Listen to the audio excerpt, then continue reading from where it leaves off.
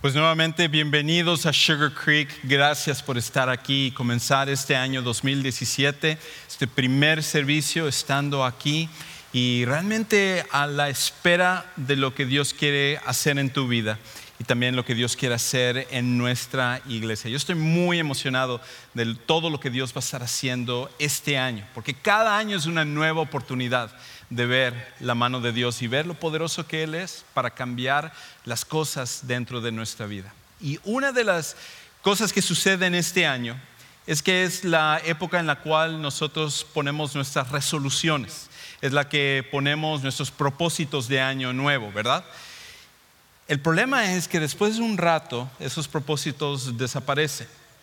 Pero una de las maneras en las cuales nosotros podemos asegurarnos que nuestros propósitos se mantengan es cuando nosotros nos rodeamos de otras personas que en realidad son un grupo de apoyo, que son personas que van a ayudarnos a que podamos lograr esos propósitos que van a ser para nuestro bien y para el bienestar de las personas que están a nuestro alrededor. Y por eso en nuestra iglesia una de las cosas que hemos diseñado es nuestros grupos de conexión. Y los grupos de conexión son grupos en los cuales tienen el propósito de dar ese tipo de apoyo. Ahora, ellos hacen varias actividades para lograr eso. Una de las cosas es que se reúnen para estudiar la Biblia. Por ejemplo, tenemos esos grupos de conexión de los domingos que se reúnen a las 11 de la mañana, diferentes clases, diferentes maestros, diferentes temas. Y a nosotros nos encantaría que tú vinieras un domingo a las 11, que te conectaras a uno de esos grupos para que pudieras aprender un poquito más acerca de la Biblia. Pero también no solo es un tiempo para aprender de la Biblia, sino es un tiempo para poder hacer esas conexiones, hacer esas amistades, realmente rodearse de personas que van a ayudarte este año para que Dios haga lo que es su propósito en tu vida. Y por eso también ofrecemos los miércoles a las 7 de la noche. Usted vio en los anuncios, vamos a comenzar con una nueva serie en los estudios que tenemos de los miércoles a las 7 de la noche que nosotros llamamos La Conexión. Estaremos viendo durante las siguientes semanas una serie que se llama Límites. Y uno pregunta, bueno, yo no quiero límites, así que ¿por qué se llama esta clase Límites? Bueno, déjeme hacerle una pregunta rápido y después voy a entrar a la predicación. ¿Cuántos de los que están aquí en los últimos 30 días se dieron cuenta de algo que le dijeron a alguien, más bien alguien se acercó a ustedes y les pidió algo y ustedes dijeron sí cuando debieron de haber dicho no? ¿A cuántos de ustedes les ha pasado eso solamente en los últimos 30 días? Muy bien, gracias a todos los que son honestos y levantaron la mano. La realidad es que muchas veces las personas se nos acercan, nos piden cosas, nos dicen cosas, nos presionan para ciertas cosas. A veces son nuestros hijos, a veces son nuestros papás, a veces son nuestros compañeros en el trabajo o nuestros amigos. Y ellos nos empujan para hacer algo que luego con el tiempo nos dimos cuenta que debimos haberles dicho no. Que aunque nosotros dijimos sí, en realidad la respuesta debió de haber dicho no. ¿Cómo sabes cuándo debes de decir sí y cuándo debes de decir no? Pues tienes que venir en las siguientes semanas para poder obtener la respuesta a ello. Así que gracias por estar aquí, gracias a los que nos sintonizan en el internet, que nos acompañan en vivo en nuestro servicio. Nosotros queremos que lo que está sucediendo aquí en Sugar Creek sirva no solamente para los que nos reunimos en este auditorio, sino también para los que sintonizan esta serie de predicaciones, como también los que luego lo ven a través de YouTube. Pues hoy estamos comenzando un nuevo año, así que hoy vamos a hablar un poquito acerca de eso. Déjame hacerle una pregunta. ¿Cuántos aquí ya hicieron sus propósitos de año nuevo? A ver, levanten la mano. ¿Cuántos de los que están aquí ya se hicieron sus propósitos de año nuevo? Ok, varias personas. ¿Cuántos de los que están aquí ya quebraron ese propósito que se hicieron de año nuevo? ¿Cuántos de los que, ya varios también ya lo hicieron? A ver, ¿cuántos de los que están aquí dicen, yo no hago propósitos de año nuevo? Esos son para otras personas. Varias personas también dicen, yo no me hago eso de propósitos de año nuevo. Ok, excelente. Pues donde quiera que tú estés, sea que seas una persona que se hace esos propósitos de año nuevo o no se hace, la realidad es que al principio del año todos nosotros sentimos esa necesidad de darle un rumbo nuevo a nuestra vida. Porque en especial cuando evaluamos, cuando valoramos lo que hemos hecho en el año anterior, nos damos cuenta de las oportunidades que muchas veces hemos perdido y cosas que en realidad debimos de haber hecho. Es por esa razón que al principio de año, si tú vas al gimnasio, está llenísimo el gimnasio, ¿verdad? Porque la gente está allá, pero si tú te esperas 2-3 semanas, empieza a vaciarse lo que es el gimnasio. Inclusive pasa aquí en las iglesias. Muchas veces al principio de año la gente que se ha hecho el propósito de querer acercarse más a Dios, de querer trabajar sobre su vida espiritual, vienen a la iglesia, pero con el tiempo eso va decayendo. Eso es parte de lo que sucede en nuestras vidas. Los propósitos de año nuevo es muchas veces cosas que con el tiempo nosotros tendemos a dejar. Y los propósitos que nosotros nos hacemos muchas veces tienden a ser cosas como estas. Por ejemplo, decir, este año yo voy a bajar de peso. Yo sé que yo estoy entre esas personas que necesitamos bajar de peso. Dice, este año voy a tratar de comer más saludable, voy a tratar de no tomar tanta Coca-Cola, voy a tratar de no comer tanta comida chatarra, voy a tratar de cuidarme. Otras personas van más allá y dicen, no, este año yo voy a hacer ejercicio, me voy a poner en forma, me voy a sacar ese six-pack que de tanto he estado soñando y las mujeres dicen, no, yo voy también a ponerme en forma y voy a estar bien. Y ese es un propósito, es un buen propósito porque solo tienes un cuerpo. Y nunca he conocido a una persona que pueda vivir esta vida sin un cuerpo. Así que necesitas un cuerpo que sea saludable. Ese es un buen propósito. Otras personas a lo mejor están pensando, este año quiero salir de deudas. He tomado decisiones financieras en mi vida, he hecho cosas que luego me doy cuenta que no era lo mejor y ahora quiero tratar de ponerme al día en cuanto a mis finanzas. Si es así, ese es un buen propósito también. El salir de deudas, el tratar de organizarse mejor financieramente, eso es un buen propósito.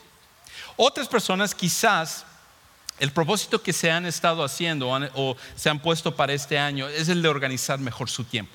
A lo mejor algunas personas dicen, he estado perdiendo demasiado el tiempo con cosas que no son tan importantes. Me doy cuenta que muchas veces hasta en el trabajo estoy dedicando demasiado tiempo. A lo mejor necesito dedicar más tiempo a mi familia o necesito dedicar más tiempo para que yo pueda leer este año o mejorarme en cuanto a mi cultura o mi educación. A lo mejor inclusive tomar una clase este año o entrar a un curso para que yo pueda hacer una cosa así. A lo mejor es cuestión de la organización del tiempo. Esos tres tienden a ser los más comunes. A lo mejor tú tengas otro que tú ya te has puesto. Pero si tú notas, en cada uno de esos propósitos hay una cosa que es común. Hay una cosa que podemos ver en los tres y en la mayoría de los propósitos que nosotros nos hacemos.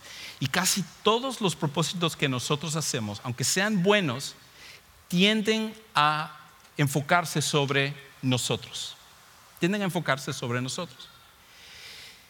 Y aunque esos propósitos de bajar de peso, de ponerte en forma, de mejorar tus finanzas, de organizar mejor tu tiempo, todas esas cosas son buenas, la realidad es que cuando nosotros nos enfocamos sobre nosotros mismos, no es necesariamente el mejor propósito que nosotros nos podemos hacer. Porque de hecho hay una cosa que yo sé acerca de ti. Y es esto, que tú no admiras tanto a las personas que han bajado de peso, tú no admiras tanto a las personas que se han puesto en forma, tú no admiras tanto a las personas que organizaron mejor sus finanzas, organizaron mejor su tiempo. Tú en realidad, y todos nosotros, tendemos a admirar a las personas que dedicaron su vida para hacer una diferencia en el mundo. Todos nosotros admiramos a personas que vivieron no para ellos, sino para poder impactar la vida de otras personas. Y esa necesidad es algo que Dios ha puesto en el corazón de cada persona. Ahora, con esto no estoy diciendo no bajes de peso, necesitas bajar de peso, ¿ok? Eso está bien, ponte en forma, necesitas hacerlo, organiza tus finanzas, excelente, eso es bueno. Pero ¿qué tal si al hacernos estos propósitos vamos más allá, damos un paso más? Y en vez de tratar de enfocarnos en este año en tratar de mejorar nuestras vidas, ¿por qué no nos enfocamos en tratar de mejorar la vida de otras personas? La vida de personas que a lo mejor están a nuestro alrededor o personas que nosotros conocemos. Y hoy vamos a escuchar una historia precisamente de un hombre que él mostró cómo hacerlo. De hecho, este hombre que se llamaba Nehemías fue un hombre que vivió hace muchísimos años. Y él nos va a mostrar a través de su vida ciertos principios que nosotros vamos a poder incorporar a nuestra vida. Y si hay una cosa en la cual nosotros podríamos tomar de todo lo que vamos a estar viendo el día de hoy, es este principio. Dios te diseñó para que dediques tu vida a algo más grande que tú. Dios te diseñó, Dios te creó, Dios puso en ti una necesidad enorme de dedicar tu vida a algo más grande que simplemente tú. Es por eso que cada año, cuando tú te dedicas solamente a ti, aunque sí hay progreso y sí hay cosas en las cuales tú obtienes satisfacción, al siguiente año dices, ay, hubiera querido hacer algo diferente con mi vida en este año. Hubiera querido realmente tener más impacto con el tiempo que Dios me ha dado. Un año más que se me ha ido, que pude haber hecho algo más, que pude haber hecho alguna diferencia. Y la razón por la cual pensamos de esa manera es porque Dios nos diseñó así.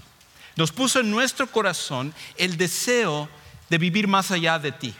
Porque este es el problema. Solo tienes una vida. Solamente tienes una oportunidad para poder impactar y hacer la diferencia.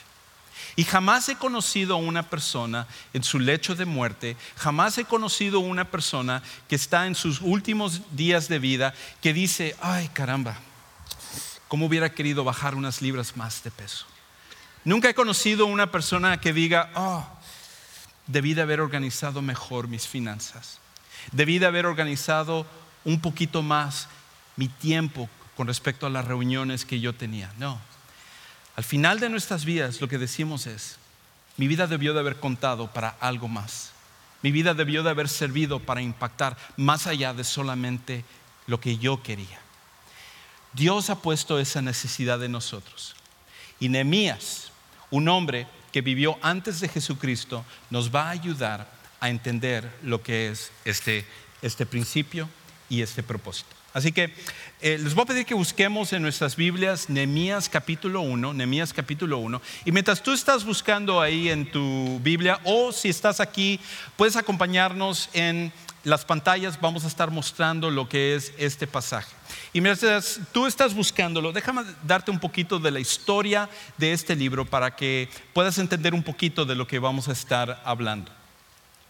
Resulta que en el año 605 antes de Cristo, varios años antes de que Jesús naciera, sucedió una cosa que la historia conoce como el exilio. Y eso es de que las personas de Israel fueron conquistadas por un imperio que se llamaba Babilonia. Y el rey de este imperio de Babilonia se llamaba Nabucodonosor. ¿Okay? Excelente nombre para que tú le pongas a tus hijos, a uno de tus hijos.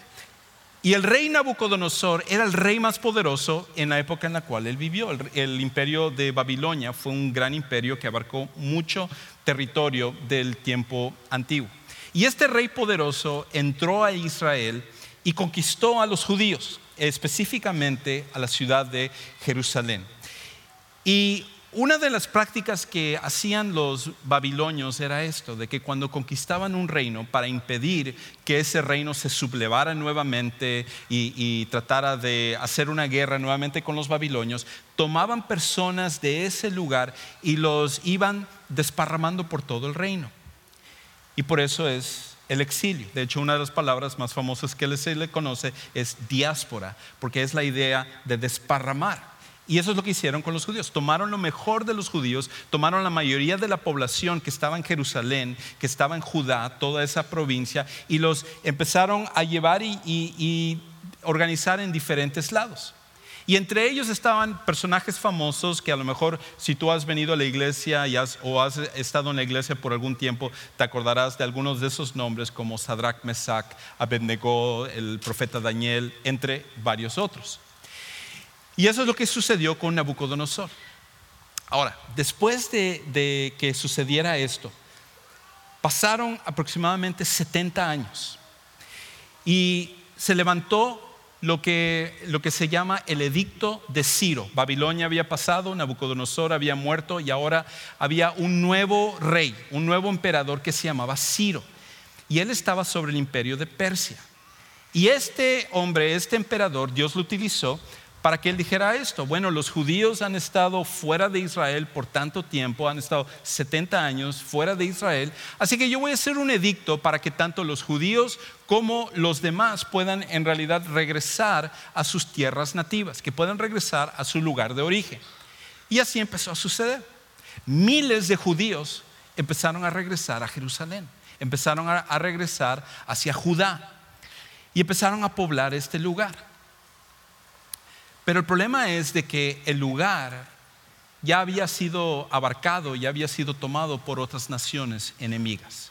Y esas naciones enemigas empezaron a hacerle la vida difícil a los judíos que habían regresado a Jerusalén, a los que tenían la idea de volver a regresar a la ciudad que ellos consideran la ciudad santa, la ciudad de Dios. Cuando ellos regresaron, no era como ellos se imaginaron que iba a ser. Era una vida difícil.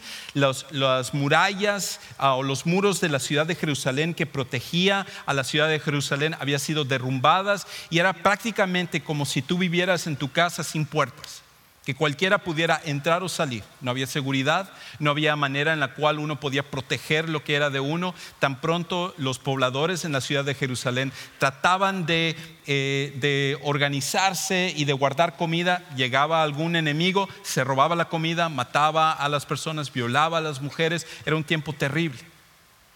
Pues pasan algunos años más, pasan unos 90 años más.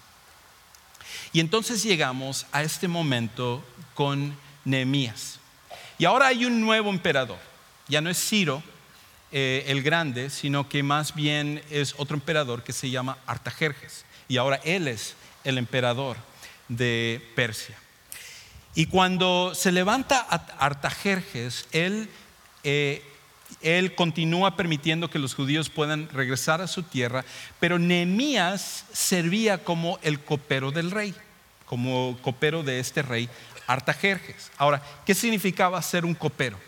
Un copero, la función principal del copero era probar el vino del rey antes que lo probara el rey. ¿Por qué? Porque en ese tiempo habían muchos enemigos. Y una de las maneras como ellos trataban de matar a los reyes era poniendo veneno en su copa. Así que la tarea de Nehemías era probar la copa, y todos los días había el peligro de que Nehemías tomara una de esas copas con veneno y su vida llegara hasta el final. Ahora, otra cosa con respecto a Nehemías es de que para que él pudiera tener esa función, significaba que él tenía que ser una persona de mucha confianza con el rey. El rey le tenía que confiar bastante a Nehemías para que él le tuviera en esa función, que le tuviera en ese rol. Y Nehemías no solamente era copero del rey, entonces hasta cierto punto era amigo del rey. Y también era un funcionario de ahí del rey y del imperio de Persia. Y un día sucede algo en la vida de Nehemías, algo que él no estaba esperando, pero que Dios lo había planeado para su vida. Y es aquí donde comenzamos a leer en el versículo 1. Escuche lo que dice ahí. Dice: estas son las palabras de Nehemías, hijo de Jacalías. Y déjame solo hacer una pausa y decir esto. El libro de Nehemías en el Antiguo Testamento es un excelente libro. Si tú en alguna ocasión tienes oportunidad de leerlo, es un libro que tiene mucho que enseñarnos. Es un libro de liderazgo, es un libro acerca de visión, es un libro acerca de confiar en Dios. Y es uno de los libros en los cuales, curiosamente, no hay milagros que suceden, como en otros libros pasa. Este simplemente es una historia de una persona que entendió que su vida contaba para algo más que solamente él, y empieza él a hacer una gran diferencia en el mundo. Y él empieza a escribir como un diario lo que es este libro de Jeremías. Y él continúa diciendo: en el mes de Quisleu del año 20, estando yo en la ciudad de Susa, otra vez una pausa. La Biblia nunca comienza con érase una vez, sino que comienza con fechas, porque estos son historias que realmente sucedieron. Esto es algo que Dios hizo en el pasado y por eso podemos aprender acerca de ello. Y entonces él dice: estando yo en la ciudadela de Susa, la capital de Persia, llegó Hanani, uno de mis hermanos, junto con algunos hombres de Judá.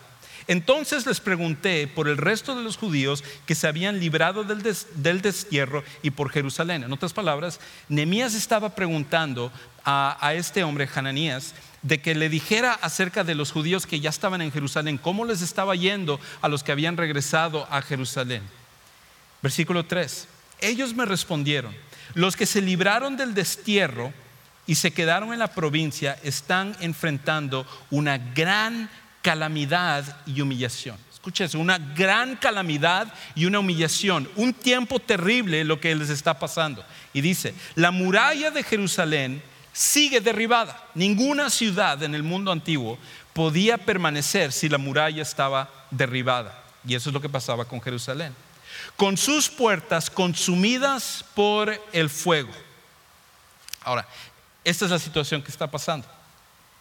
Aquí está Jeremías, y Jeremías es el copero del rey en el imperio más importante del mundo. Y él tiene una posición privilegiada. Él tiene una posición en la cual él ya la hizo. Tiene su fondo de retiro, él tiene a sus hijos en las escuelas privadas, él hace suficiente dinero para comprar el carro y la casa que él quiera. Él está súper bien. Él está a miles de millas de donde está sucediendo este problema con los judíos. Y él simplemente pregunta: ¿cómo están mis hermanos judíos que están en Jerusalén? Los que se regresaron para allá, a este lugar de Jerusalén, ¿cómo les están yendo? Y la respuesta es: les está yendo súper mal. Los están humillando. Es imposible que la gente pueda seguir estando en Jerusalén porque las condiciones están pésimas. Y aquí es donde viene la reacción de Nehemías, que nos va a llevar a una pregunta que tú y yo necesitamos hacernos, en especial para este año y para cada año que nosotros vivamos. De hecho, es una pregunta peligrosa, porque cuando tú empiezas a hacerte esta pregunta, te pones en el camino para empezar a dejar de poner tu mirada sobre ti y empezar a poner tu mirada sobre otras personas. Y escuchen lo que sucede entonces con Nehemías. Escuchen la reacción de él. Al escuchar esto, me senté a llorar. Al escuchar lo que había pasado, me senté a llorar. Hice duelo por algunos días, ayuné y oré al Dios del cielo. Qué interesante. Qué interesante que Nehemías, estando como él estaba, en la posición en la cual él estaba, se le quebrantó el corazón de escuchar lo que estaba pasando a un lugar a la distancia. Muchas veces cuando nosotros escuchamos lo que sucede en otras partes, por ejemplo, a lo mejor cuando tú escuchas las noticias de tu país natal, lo que le está sucediendo a tu familia o lo que está sucediendo a las personas de tu pueblo, muchas veces nuestra reacción es una de dolor y decimos: ay, qué lástima que está pasando eso. Pero no podríamos necesariamente siempre describirlo como un quebrantamiento, como un lloro, como que toda tu vida es impactada, como sientes que el mundo se te paró en ese momento y estás haciendo duelo, oración y ayuno. Pero eso es lo que le pasó a Nehemías. Nehemías fue súper impactado por lo que estaba pasando entre sus compatriotas que se habían regresado. Y de hecho, su corazón había sido quebrado, había sido quebrantado. Y esto es lo que nos lleva a esta primera pregunta que tú y yo necesitamos hacernos en nuestra vida. Y es esto: ¿qué es lo que te quebranta el corazón con respecto a los demás? ¿Qué es lo que te quebranta el corazón a ti con respecto a los demás? Y esa es la pregunta que nosotros necesitamos hacernos. Si en realidad nosotros queremos que nuestra vida cuente para algo más que solamente propósitos de año nuevo. La pregunta que nosotros necesitamos hacernos, cada uno de los que estamos aquí, es esto: ¿qué es lo que quebranta tu corazón? ¿Qué es lo que mueve tu corazón con respecto a los demás? Y no estoy diciendo, bueno, yo quiero que mi esposa se porte mejor o mi esposo se porte mejor o que mis hijos empiecen a hacer. No. Estoy hablando acerca de cosas en las cuales Dios te está mostrando a tu alrededor, problemas duros, difíciles, que cuando tú lo ves, quiebra tu corazón. No permite que tú puedas estar tranquilo porque tú sabes que hay algo. Tú sabes que hay un problema y eso te mueve y tú dices, caramba, algo tendría que hacerse con respecto a esto. Alguien debería de actuar, alguien debería de hacer algo con respecto a esto que yo estoy viendo, porque te quebranta el corazón por completo. Ahora, la tendencia que muchas veces nosotros tenemos es que cuando nosotros vemos un problema, hasta cuando nos quebranta el corazón, el peligro es que muchas veces nosotros queremos ignorar lo que está pasando. Ante un problema, de hecho, siempre es más fácil ignorarlo que hacer algo. Ante un problema siempre es más fácil que cuando nosotros lo veamos, nos quebranta el corazón y decimos, ¿qué puedo hacer yo? Yo digo, yo aquí estoy, ni siquiera estoy en mi país, yo estoy lejos de mi familia, estoy en una situación económica que no puedo hacer nada. Yo así lo voy a dejar y simplemente ignoro lo que está pasando a mi alrededor. Y es mucho más fácil que tú simplemente ignores lo que está pasando a tu alrededor.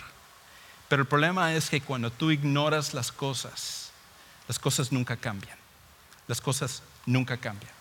De hecho, no solamente nosotros tendemos a ignorar. Tengo que decir una cosa, y le tengo que hablar honestamente, ¿ok? Quizás algunos se molesten con respecto a eso, pero tengo que hablarle con honestidad. A veces, en nuestra cultura hispana, nuestra tendencia no solamente es a ignorar, sino que es también a culpar. Nosotros somos buenos para culpar a otros. De hecho, por ejemplo, tan pronto está pasando algo en nuestro país, que es lo primero que nosotros decimos: ¡ay, el gobierno! Si el gobierno cambiara, si los que están al frente hicieran las cosas que deben, entonces todas las cosas mejorarían. Y hay cierta verdad con respecto a eso. Si nosotros vemos un problema de otra persona y nosotros decimos, es que él se metió en ese problema o ella fue la que actuó de esa manera, y somos rápidos para culpar a otras personas. Pero aquí es donde viene la situación. Cuando tú culpas, en realidad no cambias, no estás ayudando cuando tú estás culpando a otras personas. Y Nehemías, en cambio, pudiendo culpar, pudiendo ignorar, escuche lo que sucede con él. Versículo 5. Le dije, Señor, en su oración que él está haciendo: Dios del cielo, grande y temible, que cumples el pacto y eres fiel con los que te aman y obedecen tus mandamientos. Él dice: Señor, yo sé que tú has hecho un pacto con nuestra nación, yo sé que tú tienes un propósito con nosotros, y la cosa es que lo que tú dices, tú lo haces, porque tú eres fiel para cumplir las cosas. Y en el Antiguo Testamento, el pacto que Dios hacía con los judíos era que cuando ellos eran obedientes podían permanecer en la tierra, cuando eran desobedientes Dios los sacaba de la tierra, que era lo que había pasado. Esa es la razón por la cual estaban exiliados. Y él dice, versículo 6: te suplico que me prestes atención, que fijes tus ojos en este siervo tuyo, que día y noche ora en favor de tu pueblo Israel. Escuche: confieso que los israelitas, entre los cuales estamos, no están, esta gente tan testaruda, esta gente que es tan hipócrita, esta gente que tiene el corazón tan mal, no, estamos, yo soy parte de ello también, incluidos mi familia y yo, hemos pecado contra ti. No es ignorar, ni tampoco él toma la actitud de culpar, sino que él dice: todos nosotros somos parte de este problema, todos nosotros somos causantes de lo que está pasando. Y él dice: te hemos ofendido y nos hemos corrompido mucho, hemos desobedecido los mandamientos, preceptos y decretos que tú mismo diste a tu siervo Moisés. Recuerda, te suplico, lo que le dijiste a tu siervo Moisés. Si ustedes pecan, yo les dispersaré entre las naciones. Pero si vuelven a mí y obedecen y ponen en práctica mis mandamientos, aunque hayan sido llevados al lugar más apartado del mundo, los recogeré y los haré volver al lugar donde he decidido habitar. Ellos son tus siervos y tu pueblo, al cual redimiste con gran despliegue de fuerza y poder. Nehemías no podía ignorar el dolor de las personas que estaban en Jerusalén. No podía ignorar el problema que estaba pasando, porque Nehemías no estaba preocupado tanto por su vida, estaba preocupado por lo que le estaba pasando a otras personas. Y tengo que decir esto, que si eso era la realidad acerca de un hombre como Nehemías, escuche, ¿cuánto más debería entonces ser la realidad con respecto a nosotros que decimos seguir a Jesucristo como nuestro Salvador personal? Si esa fue la realidad de un hombre que vivió antes del tiempo de Jesús, ¿cuánto más debería de ser nuestra realidad como personas que nos llamamos cristianos? Porque si nosotros como cristianos, como personas que decimos seguir a Cristo, nosotros seguimos lo que Jesús está diciendo, no podemos ignorar lo que le está pasando a otras personas. No podemos nosotros simplemente vivir en nuestro mundo y actuar como que nada está pasando con las personas que están a nuestro alrededor. De hecho, hay una cosa que es imposible que pase, y es esto: es imposible seguir a Jesús y que no te importe los demás. Es imposible seguir a Jesús y que no te importe los demás. No podemos nosotros, al seguir a Jesús, simplemente actuar cuando vemos un problema, cuando vemos algo que está pasando, quizás algo que está sucediendo en la escuela de tus hijos, que tú ves algo que está quebrando la situación de los niños que están a tu alrededor. A lo mejor se trata acerca de personas que están en tu mismo vecindario, que están lejos de Dios, que no conocen a Jesús como su Salvador personal, y a ti te mueve el corazón y tú dices: alguien debería de hacer algo con respecto a esto, esta situación que ellos están pasando. Quizás el pandillerismo, quizás tú ves algo en tu trabajo donde tú ves que las personas están lejos de Dios y tú quisieras que alguien hiciera algo al respecto de ello. Pues si tú eres un seguidor de Jesús, es imposible seguirlo y que no te importe lo que le está sucediendo a los demás. Es más allá de eso, es imposible que si realmente tú quieres seguir a Jesús, no te involucres para que Dios te utilice de alguna manera para traer una solución a lo que está pasando. Y de hecho eso es lo que sucedió con Nehemías. Escuche, versículo 11.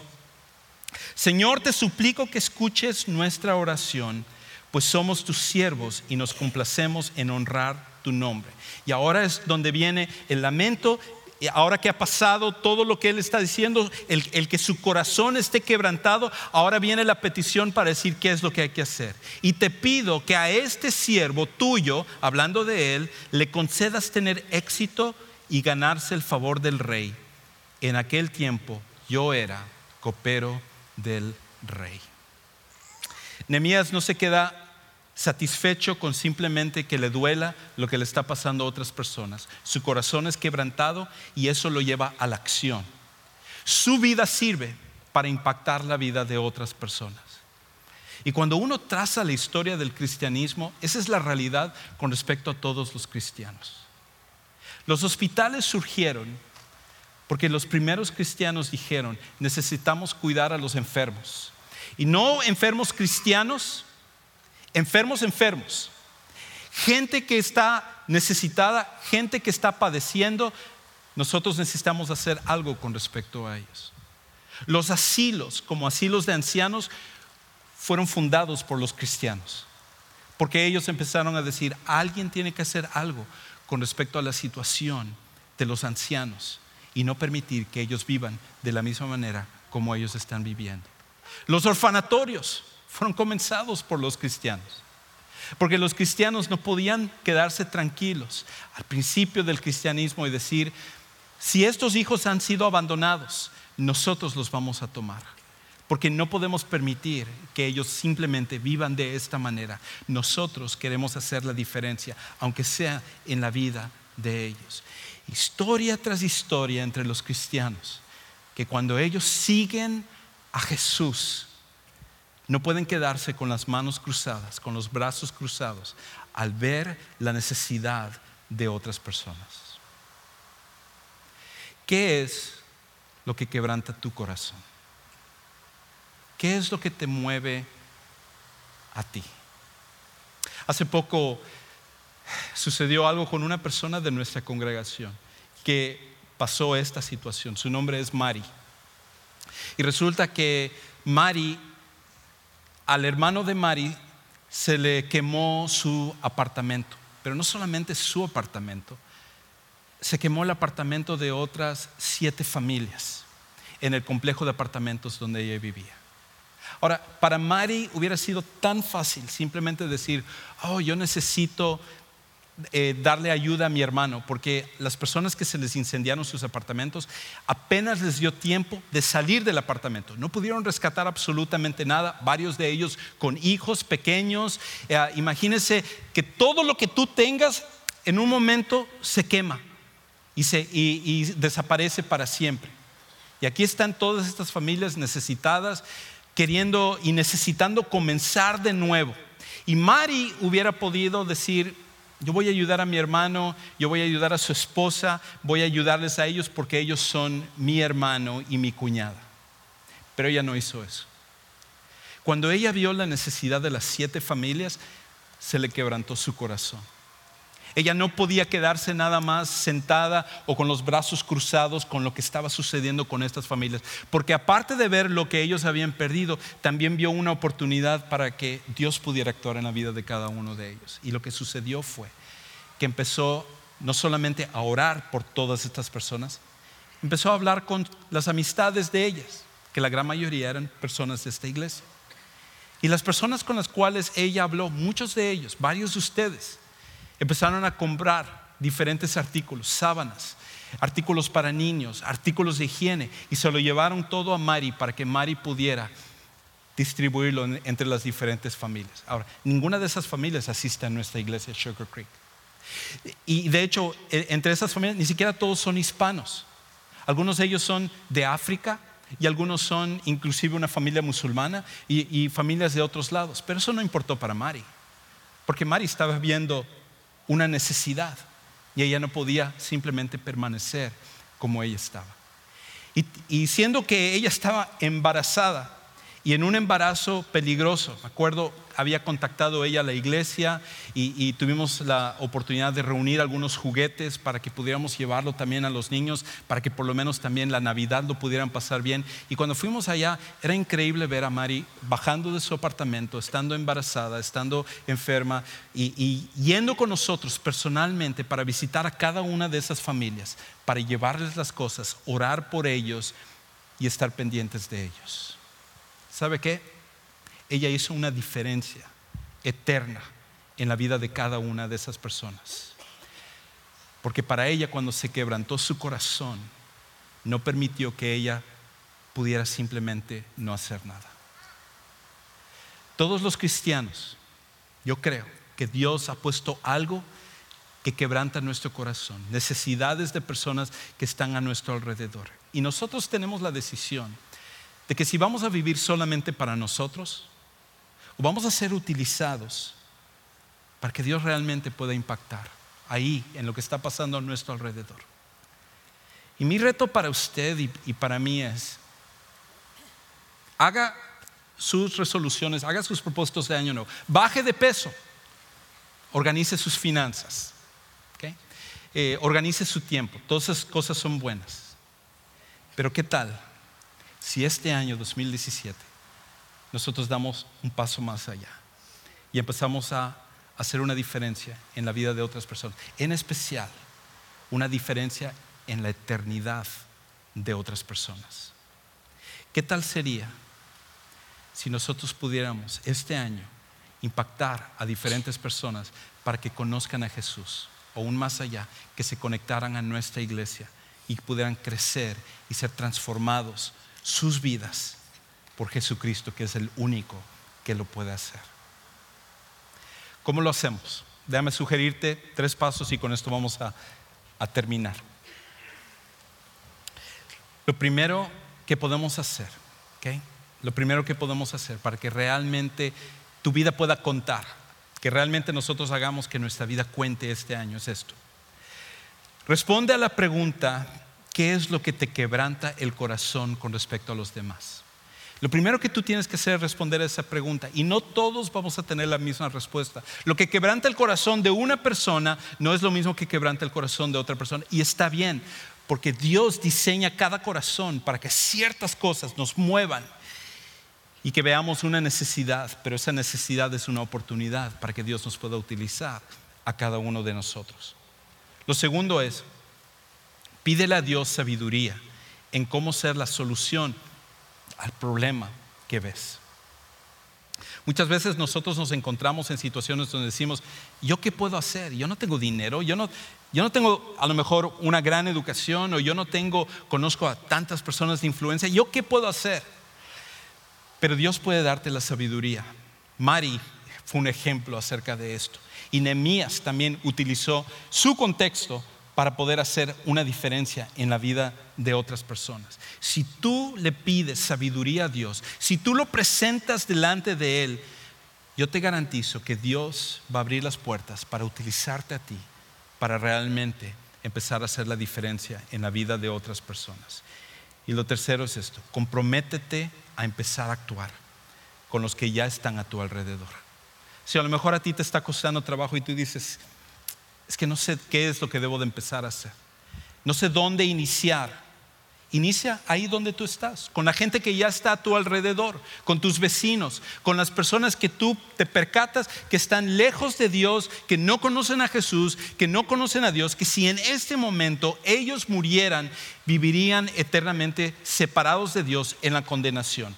Comienza con las personas que están a tu alrededor, y yo te aseguro que Dios te va a dar la oportunidad para ello. Si simplemente todos los que estamos en este auditorio tomáramos a pecho el contestar la pregunta: ¿qué es lo que quebranta mi corazón con respecto a los demás? Y nosotros lo pusiéramos en manos de Dios y empezáramos a actuar, este año 2017 sería algo increíble de ver lo que Dios está haciendo en nuestra iglesia, en nuestras vidas, y sobre todo en la vida de otras personas, porque ese es el llamado que nosotros tenemos. Para algunos de los que están aquí, el llamado que ustedes tienen es primeramente a venir a confiar en Jesús como su Salvador personal. Eso significa de que la única manera en la cual una persona puede comenzar a hacer un impacto es en realidad cuando Dios ha impactado su propia vida. Dios te ama. Dios mostró su amor a través de la Navidad, mandando a su Hijo Jesús para venir a este mundo. Él sabe lo quebrado que nosotros estamos. Él sabe que nuestras vidas muchas veces están mal, y Él nos amó tanto que mandó a su Hijo Jesús para morir en nuestro lugar y pagar por nuestros pecados, y luego mostrar su poder sobre nuestras vidas, sobre la muerte, sobre todas las cosas, cuando resucitó al tercer día. Y la Biblia dice que para cada persona que pone su confianza en Jesús, que lo acepta y que lo sigue, Dios hace una transformación increíble en la vida de esa persona. Y si tú en esta tarde, al iniciar el 2017, Dios te está llamando para que tú tomes esa decisión, para que tú lo hagas en tu propia vida, pues qué mejor momento para hacerlo. Me encantaría orar personalmente contigo para que tú aceptes a Jesús como tu Salvador personal. Y si tú deseas hacerlo, ahí donde estás sentado, yo te invito a que hagas una cosa de valientes, y eso es que tú lo señales levantando tu mano.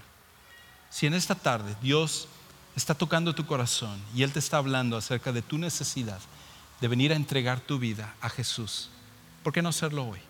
Levanta tu mano ahí donde estás, y me encantaría, Dios te bendiga, a que tú lo hagas en esta tarde.